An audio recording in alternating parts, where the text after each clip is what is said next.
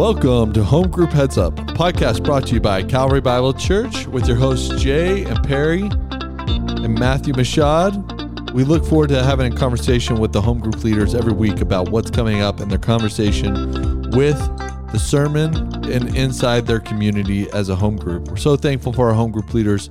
They're amazing individuals who give their life to the Lord and to each other. We're thankful for you, home group leaders, and we're hoping that you're having a great week out there. Just before we get further down the road in the conversation of 1 Thessalonians chapter 2, I'll keep you just always in tune to what's happening here at Calvary. Go to calvarybible.com/events. We got Starting Point in person this week on all three campuses. And then May 9th is Mother's Day, so fathers out there, you better get going. Mother's Day, May 9th. Good reminder. Child dedication also happens at Calvary on May 9th. So if you have people in your group who might have children that happened in COVID or are new to Calvary, remind them that child dedication is happening May 9th and they want to get involved in that. And then really cool things are happening regards to the high school and middle school ministry. One of those I want to highlight is the middle school camp is happening Maranatha this summer. I can't believe that June 21st and 26th. It's going to be amazing. They get to just have a lot of fun on the water, learn about Jesus, hang out with each other. And I'm going to tell you, as a pastor at Calvary, these middle school students, high school students need to get out of their house and need to hang out with each other and learn about Jesus, man. It's probably more important than ever before in the COVID climate. So just keep praying for health so that that can happen. Our middle school students need that. We all do, but they really need it. Yeah. Okay, so I have Perry here. Matthew's out. Matthew is on some business duties as a husband and a future father today. Yeah, big day. It's a big day, man. He has an ultrasound, if you don't know, to reveal the sex of his child. Remember those days? Oh, man, I just remember that. Yeah, the ultrasound. You're like, oh, man, what is that? Yeah. Oh, man. Those are just glorious moments in our life. So we'll just pray for health, pray for him. Glad he's out today doing that. And, what a special day for him. But Perry, I got you in the house. We're in 1 Thessalonians chapter 2. And what do we need to be reminded as we get going this week in home groups? The passage this week is chapter 2, verses 1 through 12. And we see in these verses how Paul starts to talk about a lot of the things that he was not and that Silas and Timothy were not when they visited the Thessalonians. He's reminding them. And it's pretty clear once you read those verses that he's defending himself. And what's likely going on is there are likely accusations being made about Paul while he's not there in the town to defend himself that he is now defending himself against. He's trying to highlight things from their visit just to remind them. In fact, he says over and over again, he says, remember this, trying to remind them of the way that they lived and ministered in front of the Thessalonians. He's reminding them of the message that they had that was not to please people, but to please God. The way of life that they lived around them, that it was sacrificial, that it was self-giving, and that it was just saturated in one word that we talk about a lot, love. Oh, man. They had deep love for the Thessalonians. I love how Scripture, actually I just use love to explain it. I love how Scripture defines love. And it's such a good, robust definition of love. Yeah. And we see it here, Paul's demonstration of his own life, of how he loves. Absolutely. And it's really cool how he relates it from two different sides. He talks, here's a little Mother's Day preview, but he talks about how he and Silas and Timothy were like a nursing mother caring for her own child.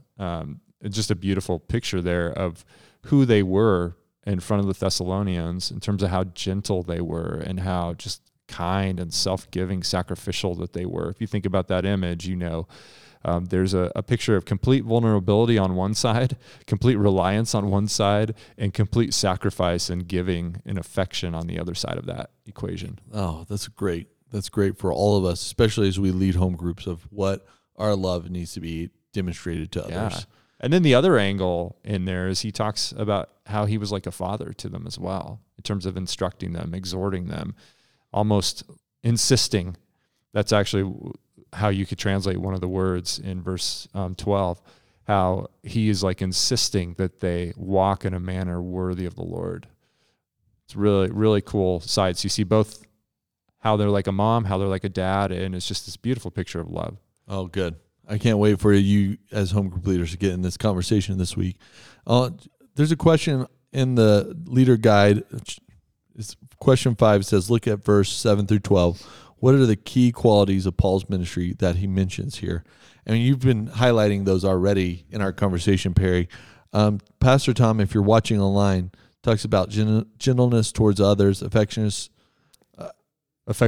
desirous, yes, loving towards others, firm but faithful over time. Yeah. You could also include the self-sacrificing, hard work nature of Paul from verse 9. That's just a really good conversation for you as home group leaders to talk about how you live out in your home group, how you demonstrate in your community, your neighborhood, your family members, even those qualities of Paul's ministry. When you go back to chapter 1, you remember how Paul highlighted how the Thessalonians became imitators of Paul and Silas and Timothy. And then others were imitating the Thessalonians. And just that kind of generational impact that happened of imitation there. Well, this is what they're imitating. They're imitating these qualities that Jay just mentioned, and those are the kinds of qualities that we want to imitate ourselves at Calvary. We want to imitate those in our home groups. We want to imitate those in our homes. Right. We want to imitate those as a corporate body of people in our own communities of Erie and Boulder and Thornton. We want to be this kind of people known for loving the people around us in this way. Yeah, totally, man. What a great reminder. And I just love Scripture, how it talks to us in these days of even as we lead and we do community with others. Also, you need to know as home group leaders, there's a big red reminder on the leader guide. So I know that sometimes you don't click on the leader guide as a home group leader, but that's a really good resource for you. There's a reminder that there will be no discussion questions produced over the summer. Explain what we're thinking there, Perry, in the coming weeks ahead.